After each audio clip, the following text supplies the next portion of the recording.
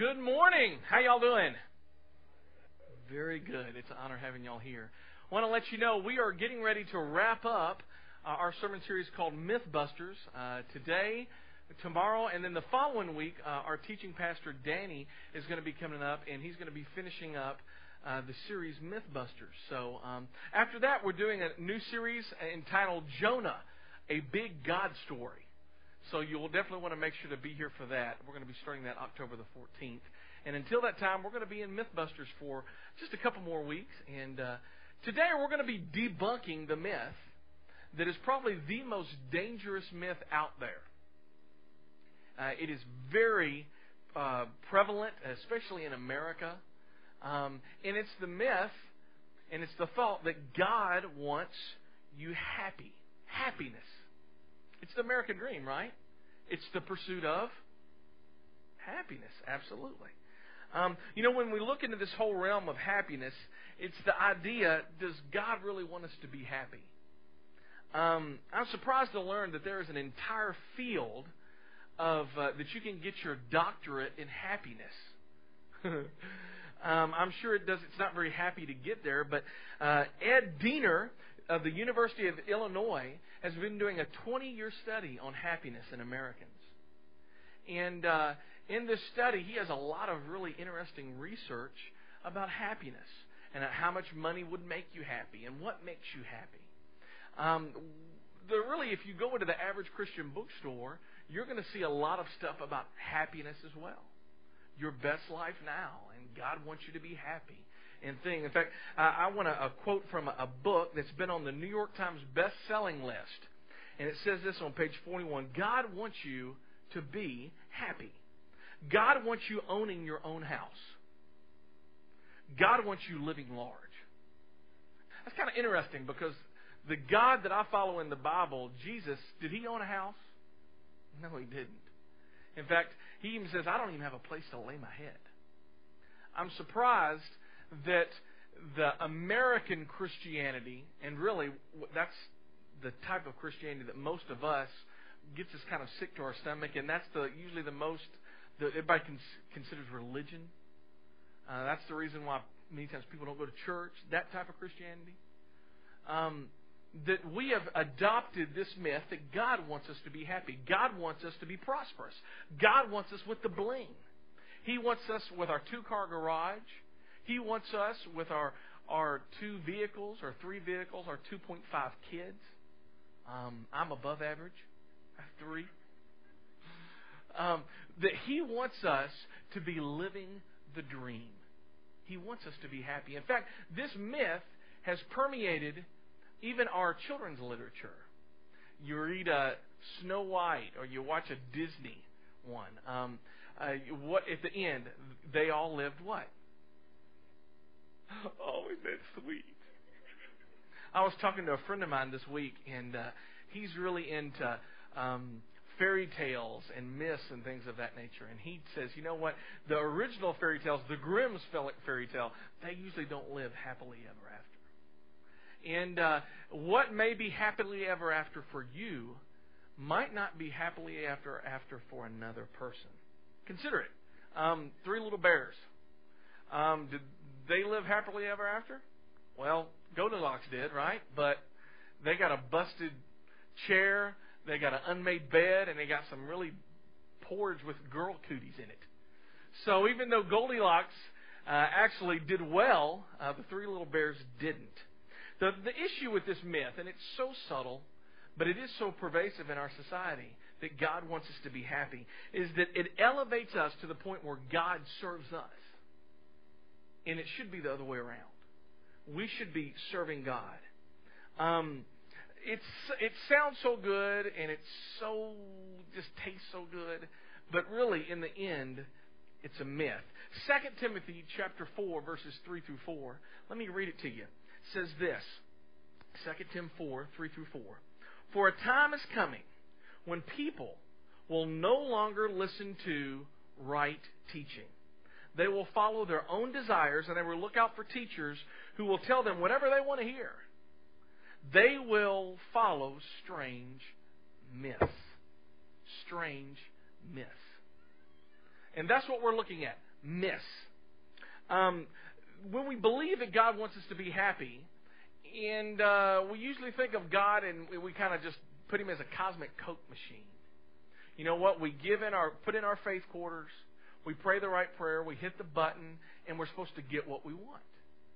And the problem with that is when we're not happy, then guess whose fault it is? Well, it's God. And I believe that the Bible teaches us, yes, He delights in giving gifts to His children. But I believe there are 3 specific instances where God doesn't want us to be happy. Let me look at the first one. God doesn't want you to be happy when it causes you to sin. God doesn't want you to be happy when it causes you to sin. 1 Peter 1:15 says this. But just as He who is happy, so be happy in all that you do. Is that what it says? Did I mess that up? I sure enough did.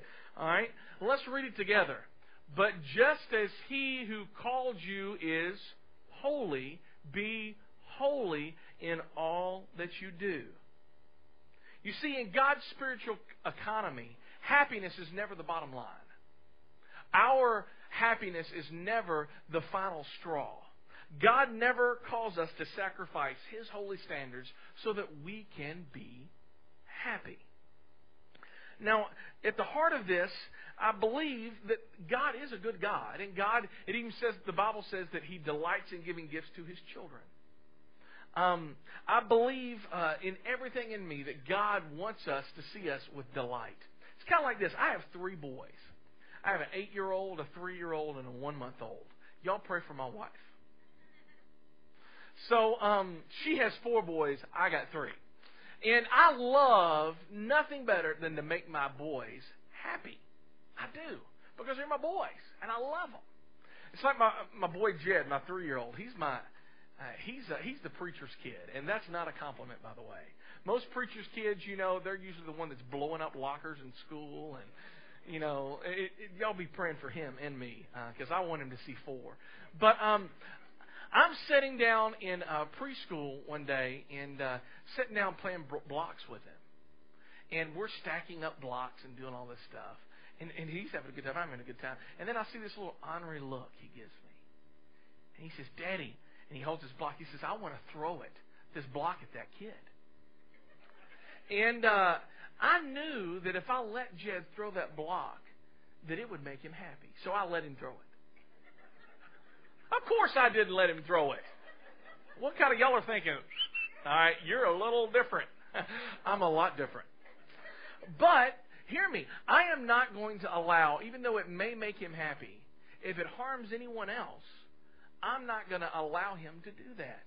Because God doesn't want us to be happy and us to sin while do it. If it's the right thing, no matter how much we want to do it, if it makes us happy, if it's not the right thing, then God doesn't want us to do it. How does this play out in our real lives? Let's talk about church for a little bit. The Bible says this. Scripture teaches us that if we're a follower of Christ, a Christ follower, that you are part of the body of Christ. That you have been given spiritual gifts. And that God wants you to be involved in the body. That's what God's Word says. But, this is many times what we hear and what we say. You know what? I've been working a 9-to-5 job or a 7-to-10 job all week long. I don't want to have to work when I come on Sunday morning. I just want to hang out. I don't want to do anything. I don't want to help with the children. I don't want to help set up church. I just want to be happy. I just want to do it my way. Or maybe finances. God says very clearly that we are to give a portion of our finances back to Him, 10%. I'm not going to give 10% back to God. I mean, come on. It's not like He needs it. And anyway, I worked really hard for this. I got this money, and I can spend this money so I can be happy. Yeah. Or what about college? College. You know what? I'm not having a good time in college. I'm not happy in college, so I'm going to quit. What about job? You know what? My job, getting on my nerves. I'm not happy. And now, God may have wanted me there in that job. He may have wanted me to share my faith with somebody or tell other people about Jesus or invite them to a church. But I'm not happy. And because I'm not happy, then I quit my job. Or dating world. All right? Boy meets girl. Girl smells good. And hey, my motor's running. And I know God wants me to wait until I get married. But God gave me these feelings, and He'll understand. And anyway, if I do this, it's going to make me real happy. What about marriage? You know what? I'm not happy anymore. So I quit my marriage. I hear it all the time. Let me tell you about the conversation I've heard about a zillion times, and you've heard this conversation too. It goes a little something like this. Hey, dude, how's it going? Oh, well, I'm much better now. Really? Why are you much better now? What was wrong? Well, I used to be married to old so-and-so. You mean you're not married anymore? You got a divorce? What happened? Well, we weren't happy, and we got divorced. Oh, man, I'm so sorry you got a divorce. Well, are you happy now? Yeah, I'm happy now. Oh, well, that's good, buddy. Anyway, your happiness is all that matters.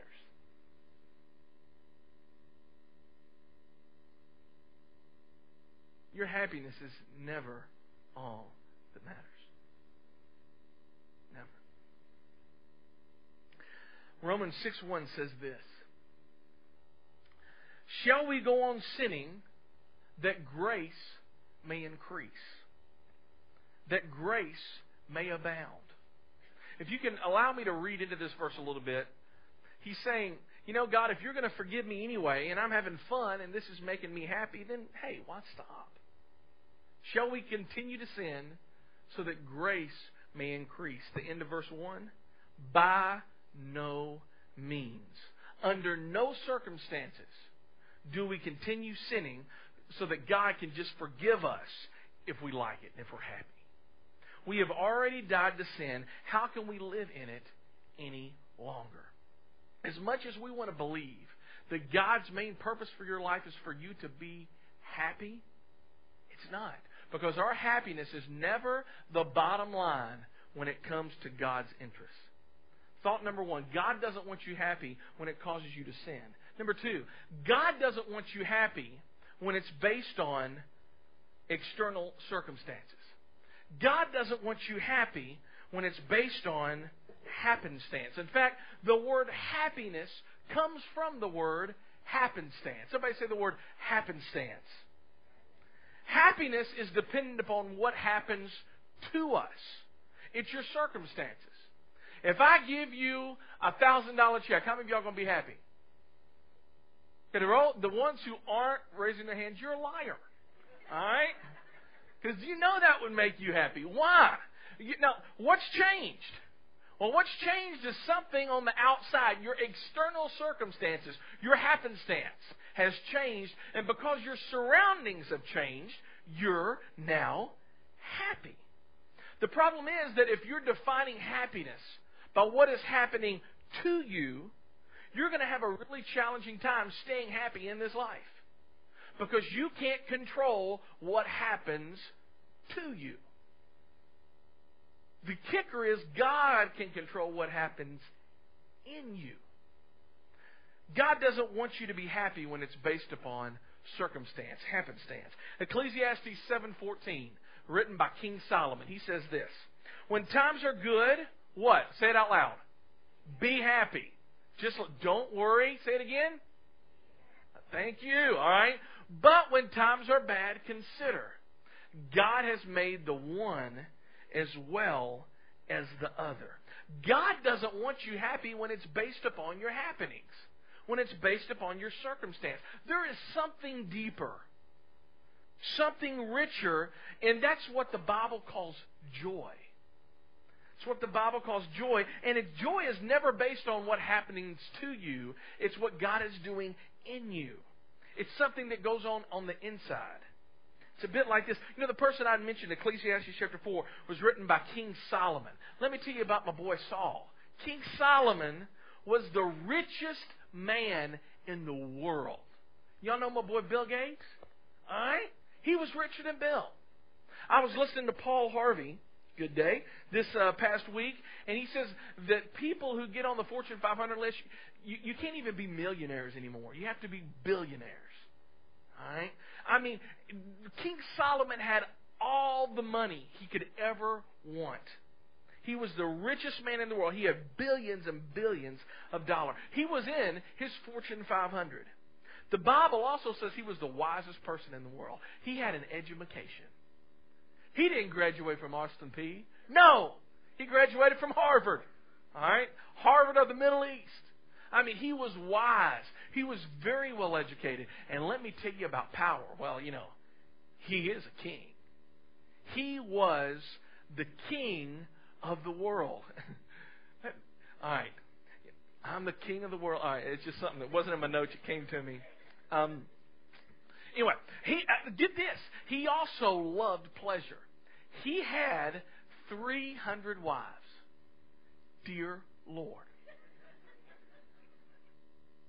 300 wives, and he had 700 concubines. Now, if you didn't grow up in church, you probably don't know what a concubine is. So let me tell you, and I have to choose my words carefully. These 700 women existed for the express pleasure of pleasing their king. And let your imagination run wild. Now, you may not like that, but I'm just telling you, that's how King Solomon lived. And here's the thing, God didn't like it either. He didn't like the way King Solomon. He had everything he needed to be happy. He pursued power. He pursued money. He pursued sex. He pursued all of this stuff. And at the end, this is what he said. The last book he wrote, Ecclesiastes 1:2, says this: meaningless, everything is meaningless. Another translation translates it this way: absolutely pointless. Everything is pointless. I have seen it all, and nothing makes sense. And here's the kicker. When you take God out of the picture and you pursue happiness, nothing will make sense. You won't be satisfied, because Solomon wasn't satisfied. Solomon lived his life and died, and he was searching. He was searching for happiness. In the pursuit of happiness, he became miserable. And see, that is one of our big idea for us today, is that if you pursue happiness, you will be miserable. Because happiness happens to you, and God wants you to have joy that happens in you. In you. Another verse I want to read is Philippians. It was written by a dude by the name of Saul, who later became Paul. And Paul wrote this little letter to the church at Philippi. That's how Philippians got its name.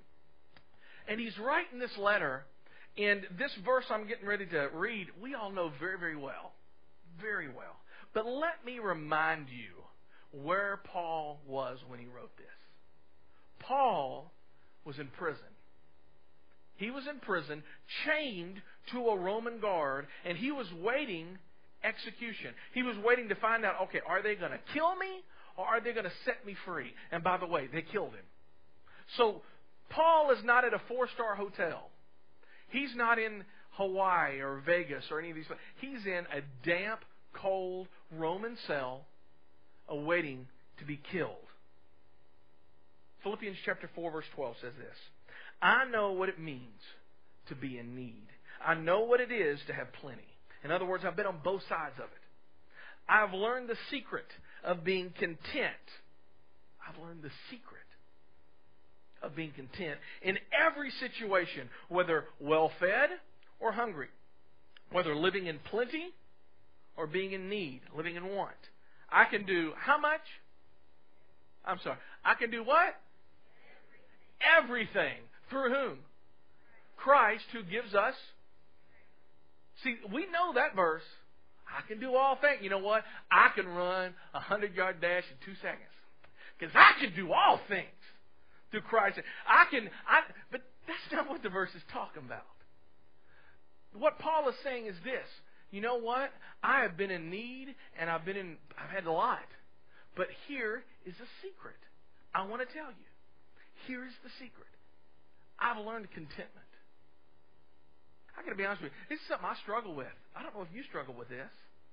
But when Christmas comes around, we get the next greatest toy, don't we? All right? Your toys are probably different than my toys. I'm going to be honest with you. All right? Some of you like bass boats. All right? I'm into canoes. Some of you like, I don't know, football jerseys or tools. I don't understand any of you if you're into tools. All right? Because I am not handy at all. Me, movies. I'm all into movies. So we all like the next greatest toy, and whatever we get, it's usually January, and your kids are probably like this too. They're playing with the box that the toy came in more than the toy, and the toy's broke, it needs more batteries, and they want something else because it's never enough. Because we're pursuing happiness. And God's saying, listen, you're never ever going to get it. God wants you to be more than happy. He doesn't want you to be miserable by pursuing happiness. He wants you to be more than happy. Look at number 3. If you're taking notes, you're welcome to write this down. Number 3. Number 1, God doesn't want you to be happy because you to sin. Number 2, God doesn't want you to be happy if it's based upon your circumstances. But here's the third one. God wants you blessed. God doesn't want you happy as much as He wants you blessed. God doesn't want you happy as much as He wants you blessed. I love the Greek New Testament word that is translated blessed. It's the Greek word makarios. And it literally means this. It means more than happy. Not happy, but more than happy. He wants you blessed. Psalm 112 verse 1 says this. Blessed is the man who, what does it say? Worships the Lord, who finds great delight in His command. You see, we become more than happy when we worship God. Blessed is the man who worships the Lord. You know, if you ask people today, are you blessed? Are you blessed? Well, this is what you're going to hear. Hey, praise report. Lift your hands up. I am blessed. I got a new Lexus this past week. I am blessed. Let me tell you what God's done in my life. I've got a 52-inch plasma screen TV, and it's for shizzle. I am blessed. You know what? I'm so blessed. We got a leather couch for our booty, and my booty's blessed. Come on, praise report. Lift it up. Come on. You know what who the Bible says God is blessed? When it answers the question, who is blessed? Listen to who is blessed. Matthew 5, blessed are the poor in spirit, for theirs is the kingdom of heaven. That's who's blessed. Blessed are those who mourn, for they will be comforted. Let me just stop right here and say, I know there's some of you out there who you are hurting. Your spouse has just left to go to a 15-month deployment, and you are mourning. You are hurting. God says, blessed are those who mourn, for He will comfort you. There are some of you who maybe have lost a mom or a father to a sickness this past month. Maybe it's coming around to the holidays, and this is going to be your first holiday with them not being here. God says, blessed are you. Verse 5, blessed are the meek, for they shall inherit the earth. Blessed are those who hunger and thirst for righteousness, for they shall be filled. Notice it doesn't say, blessed are those who pursue material things, for they're going to get a blue light special. No. Verse 7, blessed are the merciful, for they shall be shown mercy. Verse 8, blessed are those who are pure in heart, for they shall see God. Look at verse 11. Blessed are you when people insult you. Huh? Persecute you. What? Falsely say all kinds of evil things against you because of me. Rejoice and be glad, because great is your reward in heaven, for in the same way they persecuted the prophets who were before you. Blessed are people when they insult you. Blessed you are. Bad news is this. God doesn't want you happy. Good news is He wants you more than happy. He wants you blessed. Let me tell you a neat thing about blessings. Sometimes God blesses you with a really good job. Sometimes God lets you get that raise and you're able to have a lot more money. And you're like, yeah, I mean, I got this job and I got a lot. That's great. Sometimes God gives those blessings. And you know what He's probably going to expect? He wants you to give like you've never given before. He wants you to be able to be His ambassador and His worker on the job so that you can tell people about Him. Sometimes God gives you a lot of money. And He even wants you to just, blow some on yourself because He likes delighting in your joy. Sometimes that'll work. Sometimes God blesses you with a child who's healthy, with no sickness. Sometimes God blesses you with a conflict-free marriage. But let me also just flip it and say this. Sometimes God blesses you by allowing you to lose your job. I've been there. I have been there. And it's painful. You lose your job and you think, why does this happen? I prayed and I prayed and I asked God and I prayed and it didn't work out. Maybe God allows you to lose your job so that you can spend more time with your children because you've been neglecting them. Or maybe God allows you to lose your job so that you can spend more time with your spouse. I tell you, when I lost my job a couple of years ago, you know what it did to our family? It had one or two choices. It could split us up or it could make us stronger. And it made us stronger. God, I look back on it, still painful, but I look back and I say, praise God. Praise God, because we're stronger now as a family than we ever were before. God may bless you by giving you a special needs child. And you may understand and see love and the love of God in a totally different way, a totally deeper way than you ever had before. God may bless you by bringing conflict in your family or conflict with your friends. Know this, though. Whether it's good or it's bad, God wants to bless you. The last two verses we're going to read, and then we're done. Psalm 37, verse 4 says this: Delight yourself in the Lord, and He will give you what? The desires. He's going to give you your two-car garage, right? All right, let me tell you what this verse says. Delight yourself in the Word. The word delight is anog. I like that word. Not eggnog, but anog. And it literally means to be soft, to be made pliable, to be bendy. God wants us to be soft and pliable. And when we're soft and pliable in His hands, that He's going to change our will and our desires will be His desires, and He's going to give us the desires of our heart. That's how that works. How do we get there? Well, Matthew 6:33, the last verse, says this: But seek secondly. But seek thirdly. What does it say? But seek numero uno. Seek first the kingdom of God, and then all of these things will be added unto you. Seek first God, and then after that, He will take care of you. He will give you your needs. And He wants you to be more than happy. He wants to give you that joy. Let's pray. Dear Lord, I pray for all of us, Lord. I know so many times I get in the rat race of just wanting more stuff, thinking that one more stuff will make me happy. And it doesn't. I'm more empty because of it. And Lord, I pray that You would allow us to be able to have joy. And that only comes by having a right relationship with Jesus Christ. Lord, we love You very much. And it's in Jesus' name that we pray. Amen.